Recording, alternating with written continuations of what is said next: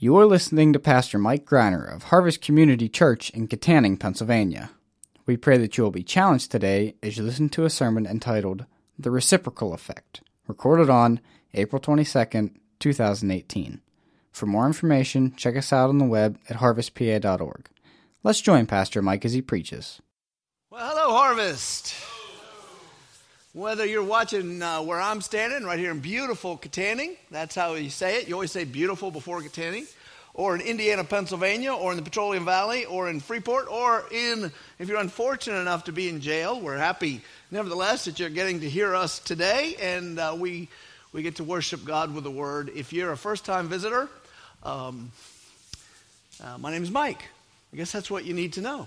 And I'm going to read you a story. When I had little kids, if you haven't had kids yet and you're young, or you have little kids, I'm going to give you free advice for dads. One of the best habits you can get into is reading to your children at bedtime. For a couple of reasons. One, it gives your wife the final break of the day. All right? Your wife really needs you from supper time to bedtime, especially, no matter what else. But definitely at bedtime, if you're the last one in the room, that gives her a break. But the second thing is, your kids will actually settle down and look forward to it. And they might actually have conversations with you about real life things.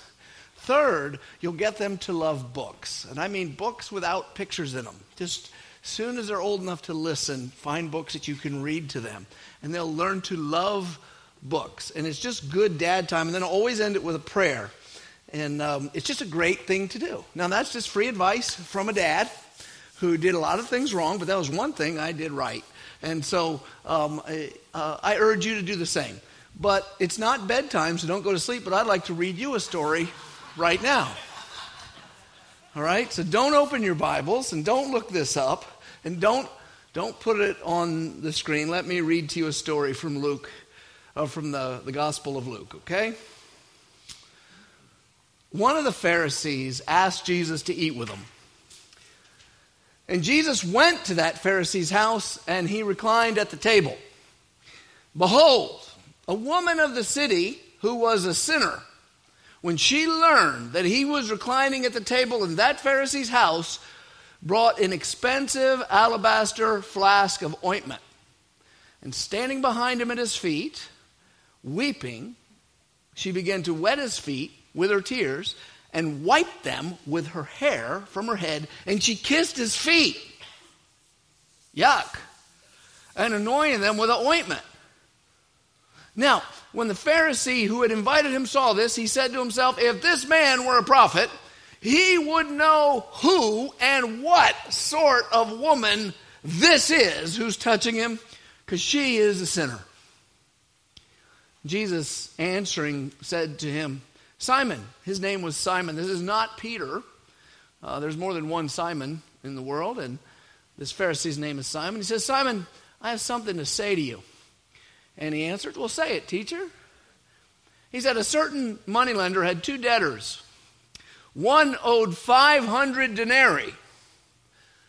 A denarii is a day's wage, right? So today that'd be 80 to 120 bucks maybe for a laborer.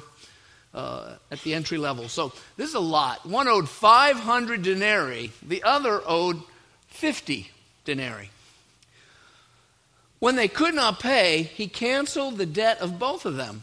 Now, Simon, which one do you think loved him more? Simon answered, well, I suppose the one for whom he canceled the larger debt.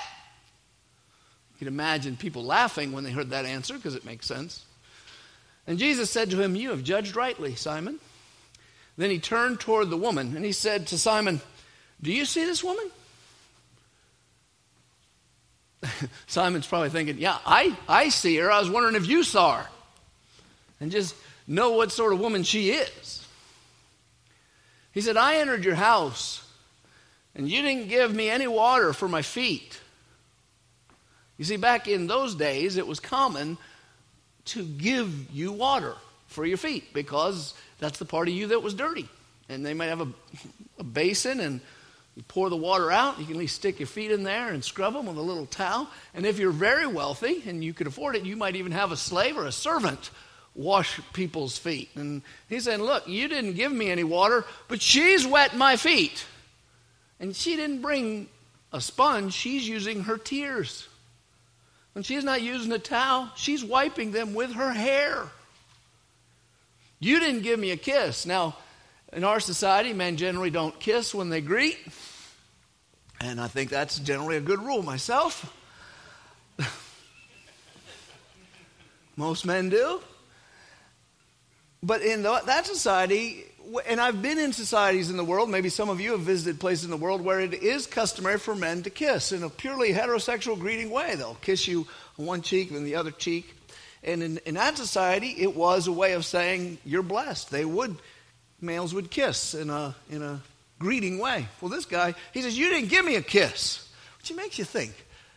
Jesus comes into his house, he doesn't give him a kiss.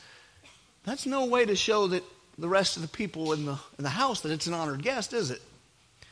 So you didn't worry about my feet. You didn't give me a kiss. But from the time I came in, she has not stopped kissing my feet. Which is to me, that's embarrassing, by the way. I think it's equally a spectacle to them. I mean, wouldn't it be odd if you're at a restaurant, say, and there's 8 or 9 people around the table, and some lady just shows up, hits the ground, pulls your shoes off, and starts kissing your feet? Wouldn't you be embarrassed?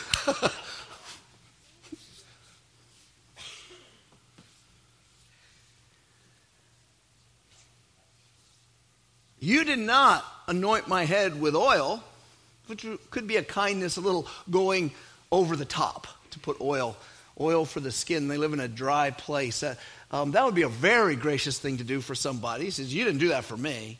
But she's anointed my feet with ointment. She spent the money. That alabaster flask she was spending some dough. Therefore I tell you, her sins, which are many, are forgiven. How do I know this? She loved me much. But the one who's forgiven little loves little. And he said to her, your sins are forgiven. And those who were at the table with him began to say among themselves, who is this? He even says he forgives sins. And he said to the woman, your faith has saved you. Go in peace. Jesus is cool. You just hang out with him and these kind of things. I mean, this is spectacle. I mean, this is stuff this is gossip column stuff. I mean, this is exciting. You want to go to parties with Jesus because these kinds of things happen, and it'll get them on the E-network, you know? Disgraceful woman. This is a disgraceful woman. How disgraceful? She's so disgraceful. Everybody knows what a sinner she is. We're not told what her sins are. But if everybody in town knows that's the sinful woman, well, you could probably guess the sins.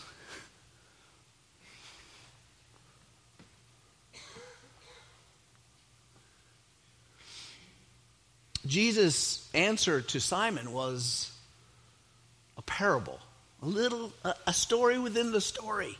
There's 2 guys who owe another guy. One of them owes 2 years' wages. The other owns 2 months' wages. And he forgives them both. Which one do you think is a little happier about that? What's going on with this picture, and what is the story that Jesus has given us? What we see here is an example of what I would call the reciprocal effect of the love of God. Reciprocal is a word we all had to learn back in like 6th grade in math, right? What it means is what you give comes back, right? I say that for those who skipped the 6th grade. Everybody else knew. The love of God has a reciprocal effect. Many things have an effect, right? We also learn that if one object has force against another, it's going to have an equal and opposite reaction to its action, right? That's for the physics people in here who like to think about that. Things have effects on things. If I pick up a ball and throw it, the effect of me of my throwing motion will be the ball flies. If Sid Crosby, right this minute, slaps a puck into the goal, it could happen. The slapping means to fly.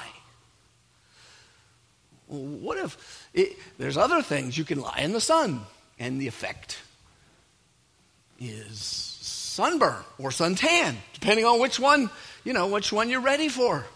You could be out worshiping the sun god Ra and find out that Ra will give you melanoma or carcinomas. There is no sun god. What's the effect if the love of God is thrown on you? If the forgiveness of sins is thrown on you? What's going to happen to you? In other words, what's the reaction? We think about receiving the love of God. Do you think about what kind of change that's going to make in us? For our map, for our community groups. Let's write this down. And if you're not in a community group, write it down anyway. Ready? If you like. The reciprocal effect of the love of God means that those who receive the love of God respond by giving all things they have to God and to His service. This principle is throughout the Scripture. It's definitely throughout the New Testament. The idea that if you receive the love of God and stay the same, that's an impossibility. It's impossible. It's just like if I throw a ball and it goes nowhere, I didn't throw it. If you lay in the sun and you get no radiation into you, it's impossible. Jesus' parable is clear. He's saying, look, Simon, you didn't kiss me, you didn't wash my feet, you didn't do nothing. The reason this woman you think is a rotten woman is doing this is because apparently Jesus already had a relationship with her. He already had a friendship with her. She knew him. Whether she knew him by listening to his preaching and teaching or actually talking to him, we do not know. But she knew this is a man of God. This is a man who will love me no matter what I've done. And God, and he says, I have forgiven her. And what you're seeing is a response to that. And I'll tell you a parable of how you'll know. If one guy forgives 2 debts, what kind of responses are you going to get? Well, if someone thinks they're forgiven a lot, they're going to love you. This woman knows she's been forgiven a lot, and what you're seeing here is the evidence. She's pouring out her self-respect. She's pouring out her dignity. She's pouring out her soul, and she's using expensive ointment, almost like a symbol of that. And she's showing me love. Simon, you showed little concern for Jesus. Why did Simon show little concern? He was having the traveling prophet at his house. Simon's got means. He doesn't even give the man a towel. He doesn't even give the man something to wash his nasty toes. He doesn't even give the man the proper cultural greeting of a kiss. He does nothing for him. Why not? Well, according to the parable, because he doesn't feel like Jesus has given him anything. He doesn't feel like he's receiving anything from Jesus. Have you ever seen people, and maybe you're one of them, maybe you know one, but no matter how many times they hear about the love of God, no matter how many times they go to church, they never seem obligated to Jesus in any way. You ever see that? You know why? Because just like Simon, no matter what it looks like on the outside, their actions are showing they have not received Jesus. Because if you receive him, if you get Jesus, there's an effect. There's an effect. And this woman's displaying that effect. Have you received Jesus? How do you know? Those who receive Jesus love back. You might say, well, I would receive Jesus, but he won't have me. That ain't so. This woman is a known sinner. That's as bad as it gets. Jesus happily received her. We remember that Jesus died on a cross to pay for the sins of others so he could forgive them. Why? Christianity just wants to tell you what to do. Christianity just wants to make you feel bad. Christianity just wants to teach you to hate homosexuals. Christianity just wants to teach you to hate Muslims. Christianity just wants to teach you got to keep all these rules. Christianity just wants you to be uptight about your sex life. Christianity is just for people who want to condemn other people. It's just hypocrites. None of that's true. That's the story on the streets. But none of it's true. How do I know? Because I know Christians. Truth is, Christians are sinners. Saved by God who loves sinful people. And he loves them so much that he forgave all their debt by saying, put it on me, God, and dying on a cross. When God comes down as a man and dies for you, here's what the Bible says. For God did not send his Son into the world to condemn the world. Jesus did not come to send you to hell, but in order that the world might be saved through him. If Jesus does not come, does not die on a cross, there is no forgiveness of sins. There is a debt to be paid by mankind because mankind does evil all the time. That includes you, that includes me, it includes Mother Teresa and Billy Doggone Graham. If Jesus doesn't pay the price is not paid, and a holy God will punish. But Jesus did die, and he freely gives. But it says, whoever believes in him is not condemned. Have you trusted in Jesus? Because that's what believe means. But look here, it says, whoever does not believe is condemned already. People say, well, you're saying Jesus, God's going to send me to hell just because I heard about Jesus and didn't believe in him. Oh, no. No, he wouldn't do that. That's not right. He's going to send you to hell because you deserve to go to hell. He's going to send you to hell because of your evil deeds against a holy God. For all those sins you're ashamed of. That's what he's sending you to hell for. You're already condemned. Jesus doesn't come to rescue people who are righteous. He comes to rescue people who the judge has already laid down the gavel and said, guilty. Well, the only ones he saves. Have you trusted the Savior? Here's how you know. Reciprocal love will grow out of you. That's how you know. That's how you know. Most all of you here can think of a time when you met the Savior and something changed within you. If that reciprocal love for God, expressed by giving all to him, has never happened, you've never had those impulses, I don't care how religious you are, my guess is you've never received anything. It means you may have never met Christ. Maybe now is your time. Now, that's the story. That was a very long introduction to a very short sermon. The reason why is because the text today is from Luke chapter 8, verse 1 to 3. And so if you can open your Bibles or devices to that, that story comes right before our text.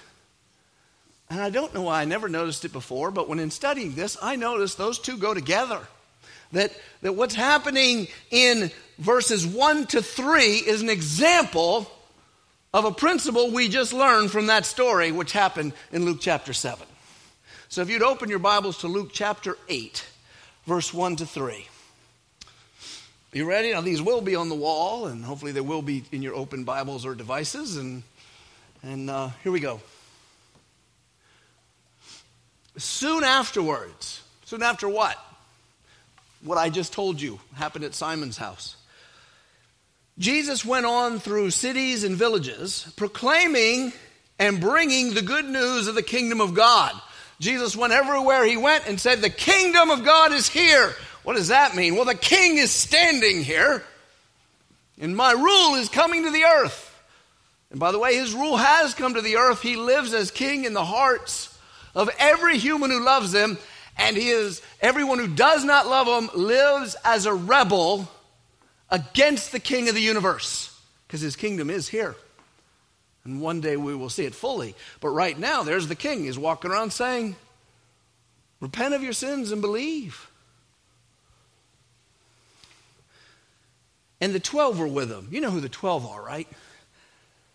Now, you don't have to name them. I'm not sure I could name them, all right? And I'm the pastor. Some of you learned to name them in Sunday school. There was a time when I probably could have gotten them all. I think I can always remember, you're going to remember Peter, right? And you can always remember Andrew and his brother and Tim, who's that guy's name? The twin. And you can remember the brothers John and James, and there's two Judases. I don't know why there's two Judases, but there are. One's bad, and after that, Judas was no longer a good name for kids. But it doesn't matter if you can remember them all.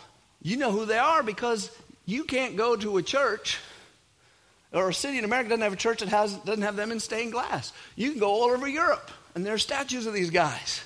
The Big 12. They are the apostles. They are the ones who Jesus chose these 12 guys, all men. He was committed to the patriarchy, apparently. I was smiling when I said it. Obviously you weren't. Okay. Too soon after the feminist revolution? That's okay. So, all men. And Jesus said, you guys are the ones I have chosen. You didn't choose me, I chose you. You're going to take my gospel and spread it to the whole world. And doggone it if they didn't do that. And whenever you see the 12, it's hard not to stop and think about what it's like to travel around on a camping trip with Jesus for 3 years, right? Which is what they did, seeing all he did. But you know what? There was some other people who were always traveling with him. It's really easy to just shoot by verse 2 and 3 and not think about the reality. Look at this. And also some women who had been healed of evil spirits and infirmities. How many? We don't know. Some. Maybe that lady we just heard about is one of the some. Remember, these gospels are written by eyewitnesses. Luke knows these people. Right? He says, some women. The 12, in all the pictures, there's 12 dudes and Jesus out in the wilderness. No one paints the women. They just are left out of the painting. Put them in. If you ever get a chance to go to like France and go to their fancy museums, and you see a picture of the 12 and there's no women, you have my permission, under the authority of the pastor here, to take a paintbrush. And when you're arrested, you tell them I said it was okay. The picture's wrong.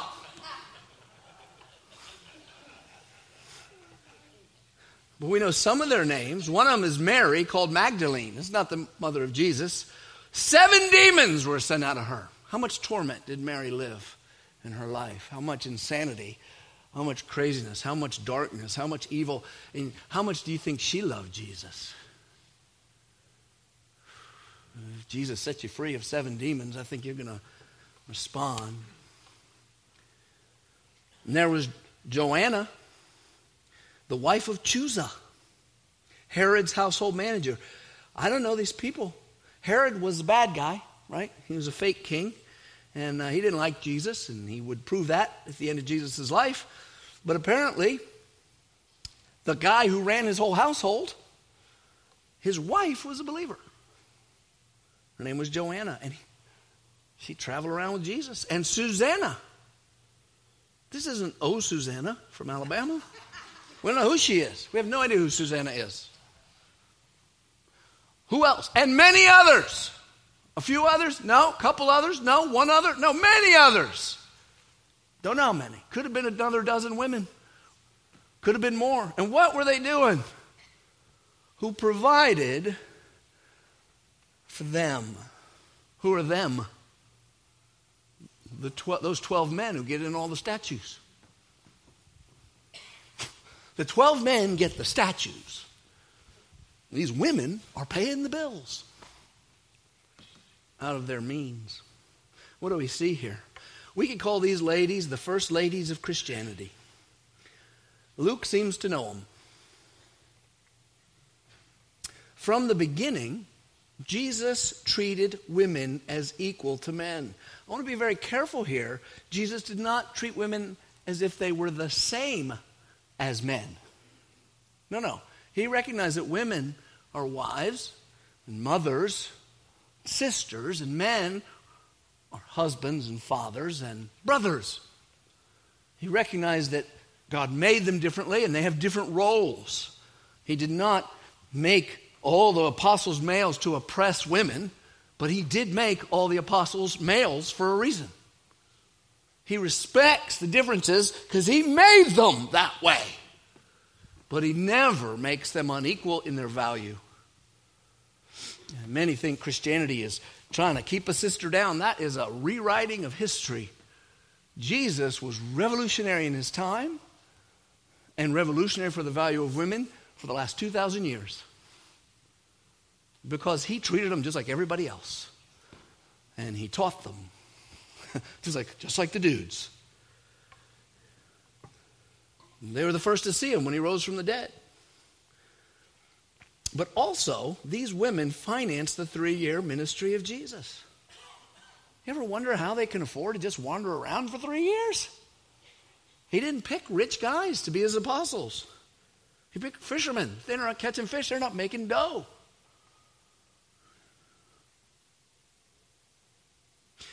We know little about these women. But I have a question for you. Do you think heaven knows who they are? When the story is told up yonder, do you think the people who are up there know who they are? Very important women. Why did they finance this itinerant preacher and his 12 co-workers? Because they knew the love of Jesus. That's it. And they reciprocated. He set several of them free of demons, it said. Not just Mary. They knew the forgiveness of Jesus. Like the woman in the story. She might have been one of them. She might have made a really good living being a very sinful woman. You don't know. Might as well redeem the cash. Somebody comes into church selling crack and getting rich off it, and he gets saved. And he puts his money in the plate to go for the Lord. I would not say take it out. I'd say good, now you're doing something good. Maybe that's it. No doubt some of them are business women.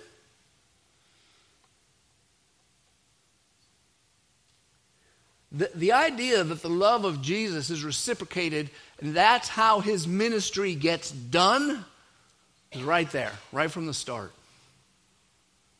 It shouldn't, we love stuff and treasure because God made humans to love treasure. And when you become a Christian, what's supposed to happen is you're supposed to realize that all the treasures of this earth that you ran after aren't the treasure you were looking for. But that the treasure you're looking for is Jesus. And now we say, what do I do with this treasure here? I got to advance this man's fame. That's what it's for. And that's the example in the scripture. Zacchaeus was a little bitty man. If you were raised in a Protestant Sunday school, I was not, but as I became a pastor, I learned there was a song for Zacchaeus. And pretty much the focus of the song is that he was a little bitty man. This is a cruel song to teach children.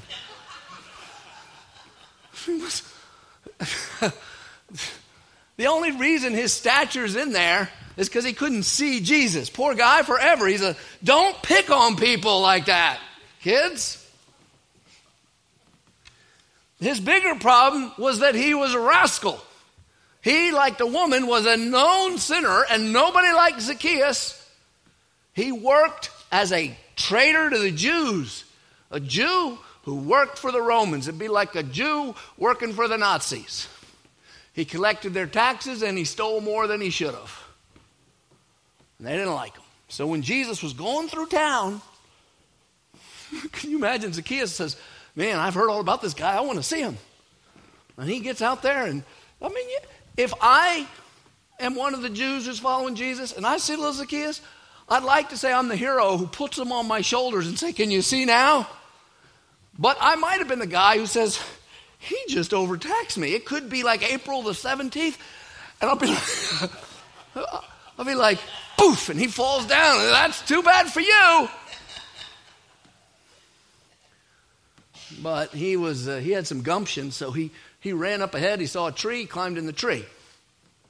When Jesus and the whole crowd's walking under the tree, he's looking down on their bald spots, and he says, I'll see them from up here. I may not have any friends, but I could see them. Let's cut in on that story in Luke 19. When Jesus came to the place, he looked up and said, Zacchaeus, hurry and come down, for I must stay at your house today. Jesus has this habit of making friends with the worst possible people. You are not going to be popular if you keep making friends with ladies who are dripping their tears all over your toes and little thieves in trees. But that's who he hangs out with. So he says, come on down. I'm going to your house. So he hurried and he came down and he received him joyfully. The text doesn't really tell us who's receiving who joyfully. It's really hard to say. I'm guessing Zacchaeus received Christ joyfully. But I think it would work either way. And when they saw it, they all grumbled. He has gone to be the guest of a man who is a sinner. As if they're not. And Zacchaeus stood and said to the Lord, behold, Lord, the half of my goods I give to the poor. And if I've defrauded anyone of anything, I'll restore it fourfold. I would have wanted to be defrauded at that moment. That's a good return on your investment. And Jesus said to him, today salvation has come to this house, because since he also is a son of Abraham. That means a good Jew. Good Jew. He's a good Jew. How do we know? Look at his response. He received the love of Jesus, and he had a reciprocal response. He took his treasure and he gave it. The Son of Man came to seek and save the lost. It is a privilege for us to be found by Christ. And a special word to those of you who grew up in the church. I heard a testimony from one of our people recently. And he had been saved at a young age, like so many of you were.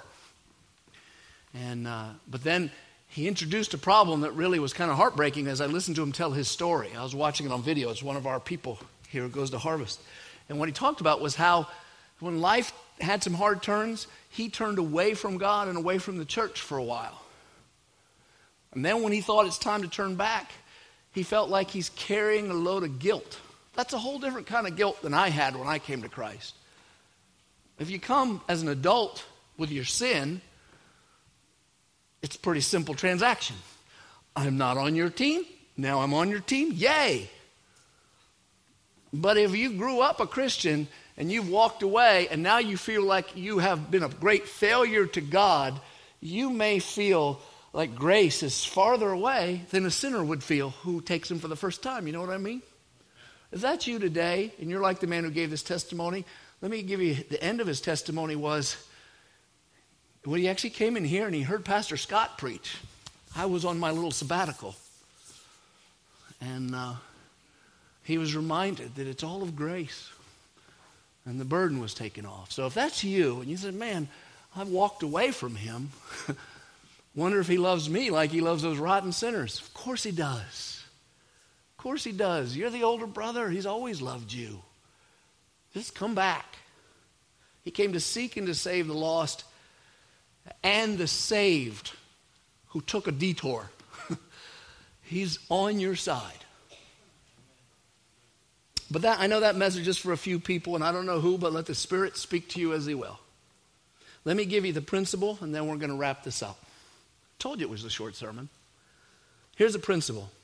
People who have received the love of Jesus and the forgiveness of sins respond by generously supplying the ministry of Jesus on the earth. That's always been the way from the beginning. It's like you get right with God and you get right with the things of the earth all of a sudden. That means that giving to the mission of the church is never an act of force or compulsion. When I say never, I'm not talking historically. There have been times when churches with the control of the state have forced people to tithe or to give. Or there may have been times when the cultural value in a free place, You felt like you had to give. No. It's never an act of force and compulsion, but it is the generous reciprocal effect of the love of God for sinners. Which means that if there is no supply for the mission, you're saying there's not as much love for the Christ. And there's not as much forgiveness of sins in this place. And the verse is true in a happy way. Last week, I began to talk about the next initiative. And we got 2 more sermons on it, but I'm choosing to be repetitive this week for those who weren't here last week. So if you guys who were here last week would just be patient, I want to just review some of the exact same details. We know you should have already seen a video in all the campuses. If not, you are about to, but you should have already seen it. One we showed last week. Let me just let you know again what the next initiative is. We are at a crossroads at Harvest Community Church, and it's a good crossroads. The Lord has blessed us greatly. The question is, are we going to stop at this crossroads, content to stay the same size, stop seeking to grow, stop seeking to reach out, or will we lovingly, generously supply the mission to the extent that we can take the next step that God has for us? The next initiative is designed to urge all of us to come together as a people, as a church, and say to God, God, we're not content with the work that's done so far. We want to take the next step, no matter what the cost. We want to grow the health and size of your church. We're led by the same mission. This mission, I want to read right off my page. It's not a page, it's a screen, because this is our stated mission. If I could put it this way, our vision, which we've said 1 million times and we'll say 1 million more, is we exist to increase the health and size of God's church everywhere. And a healthy church is made up of healthy disciples, and healthy disciples are always working on 3 disciplines. And that's loving other people, walking with God, and seeking the lost. And I know that many of you work on those all the time. But our specific mission right now, which could change in the future, that we've been working on for years, is in writing, and it says this: we will expand, plant, and grow elder-led campuses in Pennsylvania while investing in world missions in order to increase the number of believers that have access to a healthy church. Next week, that's going to be in your map, because I made sure it's in the map and you can write it down then. A word about community groups. One of the things we've done in this next initiative, we've done a lot behind the scenes. We've talked to a lot of people. We've collected testimonies on video and a lot verbally. And a lot of people have said one of the things that really helped is when I came to Harvest, not only were there the sermons and worship service with the music and all that, was I joined a community group. And I got to know other Christians. I want you to know that is just a great way to connect to other believers, to have prayer, to have Bible study, and think, how am I going to apply this sermon to my life? And also have the relationships that God intends to help you grow. Now, we have community groups going right now. They're going to finish out into summer, which is going to come fast. Yes, summer does come still. I believe it. It's been 54 years. I've never had a year where summer didn't come, so I expect it even to come this year, though we haven't seen much yet. And we'll have a break, and in the fall, we'll start again. If you have not joined a community group, let me urge you to come in and join one, even host one in the fall, and join one in the fall. But it's not too late to try one out now, of course. Let me end that and come back to this next initiative. We do face the problem of very specific obstacles to growth. The number of workers we have, the challenges of our facilities, and the current level of generosity. What we're calling every person who calls Harvest home to do is embrace this initiative, praying for your church and asking God, how much would he have you commit to his mission through your church? Now, some of you are generous with a lot of things, but you wonder if your church is a place to be generous. You think, oh, how exciting it is to give to this place on the radio. Or, oh, how exciting it is, I get this thing in the mail from these people. I can buy goats and do this or whatever. but give to my church, and you think, well, I don't know if they're going to do as much good. You should always give to your church first, because that's the example of the Bible. They brought the tithes to the apostles' feet. And also, this is where you are blessed. And where your money is, that's where your heart is. And then, I'm going to tell you, still be generous with those other things that move your heart afterwards. Now, I'm talking to people who already give. And trust me, they don't mind me talking about money. The only people who generally mind you talking about money are the ones who aren't familiar with Christ, haven't received much of him, or they're wondering about your motives. And if you're wondering about my motives, I don't know what to say except for don't give a dime until you know that our motives are good. The goal of our next initiative is to use the next 2 years to increase the generosity towards harvest. We project that over the next 2 years, if we just tithe, we'll probably get about $1.1 to $1.2 million a year, because that's what we got last year. And that would be 2.2 to 2.4 million over 2 years. We just want to bump that up to 4 million. Little bump, no big deal. So that we can do what with the money? Not increase the pay of the pastors, but to maybe hire more. To hire more staff. Fix more things that are broke, update more technology, and best of all, start new campuses, because that's what we do, and send more people out to reach the unreached. The next initiative challenges us to raise that number to 4 million in 2 years. I'm reading. This is, again, repetitive for some of you, but if you haven't been here, I want to say it again. This money will be used to further the mission you're already familiar with, to see more campuses planted, to call more men and women to work at Harvest, to bring about growth, to update our technologies, to maximize our facilities, and to reach more people with the word of Christ. Last week, we introduced you to this and to this card. And hopefully, if you didn't get one, on your way out from every campus, there will be this nice magazine. Have you guys had a chance to look through it? Isn't it cool? I think by the way, a lot of people work together to make these cool resources. But among them, if you don't know him, one of the guys who led the whole thing was Pastor Dave from the Katanning campus. He should get a hand for this. He did a really good job overseeing it. But this card is the focus point. It has a generosity ladder that your campus pastors are going to be talking to you more about this week and the weeks to come. And then your own faith commitment over these 2 years. I want to reassure you, those of you who are hearing this for the first time, that if you write numbers on here, no one is going to bug you to make sure you do anything. It's between you and the Lord. But we would like to all make the commitment together. So on the weekend of May 6th, Friday at Katanning and Sunday at Katanning and all the campuses is our commitment weekend, where we would like to all together put in our cards if you haven't turned it in yet. I still haven't turned mine in. I think I'll turn it in then.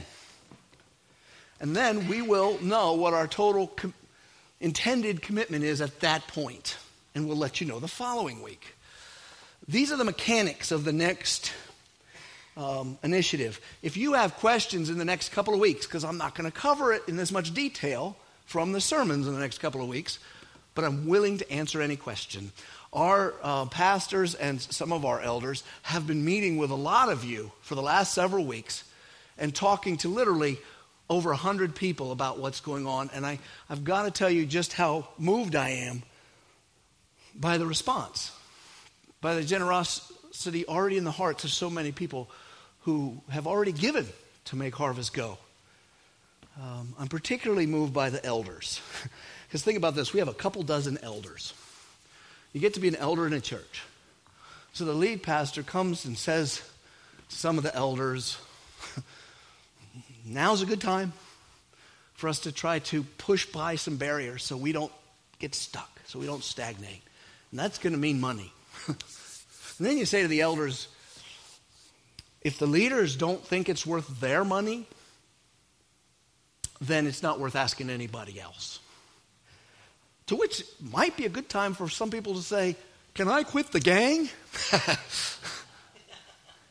mean, there's no way to say that without an implied pressure on those people, which I'd never want to imply, if you know what I mean.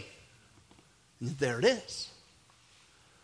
There was really no pushback, which means that the people who are called to lead you, the husbands and fathers among you, they believe that what they're calling you to is worth it for them. And I'm especially touched by the elders who are also staff pastors, and especially the campus pastors. Because the campus pastors, to a man, have voluntarily said they will stand in front of their congregation and give out their commitment. I've told you, I'm sorry, I forgot. I didn't tell you all if you weren't here last week. My wife and I decided that we were going to move our tithe from 10% for the next 2 years to 20% for the next 2 years. Because we believe in this mission. And we're throwing our skin in the game. But when I heard, I was Kevin talk here, and I haven't heard Scott talk or Fred talk, but I have heard that Pastor Mike and Elizabeth in Freeport, I can't tell you how touched I was to hear from somebody else that they're moving their tithe from 10% to 15%. Why particularly them? Think about their job. Now, the way it works here is we really try to work as a band of brothers and sisters for the women who are involved in, who are employees here, but for the pastors, a band of brothers. Imagine, in that metaphor, big brother. I don't like that. That sounds like George Orwell. Older brother, let's go with that. Says, by the way, we need to lead the way on a generosity initiative. Satan, would like to say to that person, oh, so you just have to give more of your pay if you want to keep your job. You're going to be the only campus pastor who doesn't give a little more? Think about that position that they're in. And by the way, I would never, ever require any of them to go over just because of this initiative. But I'd also challenge them. All four of them, to a man. It was like I was asking them, would you like to go swimming on a hot summer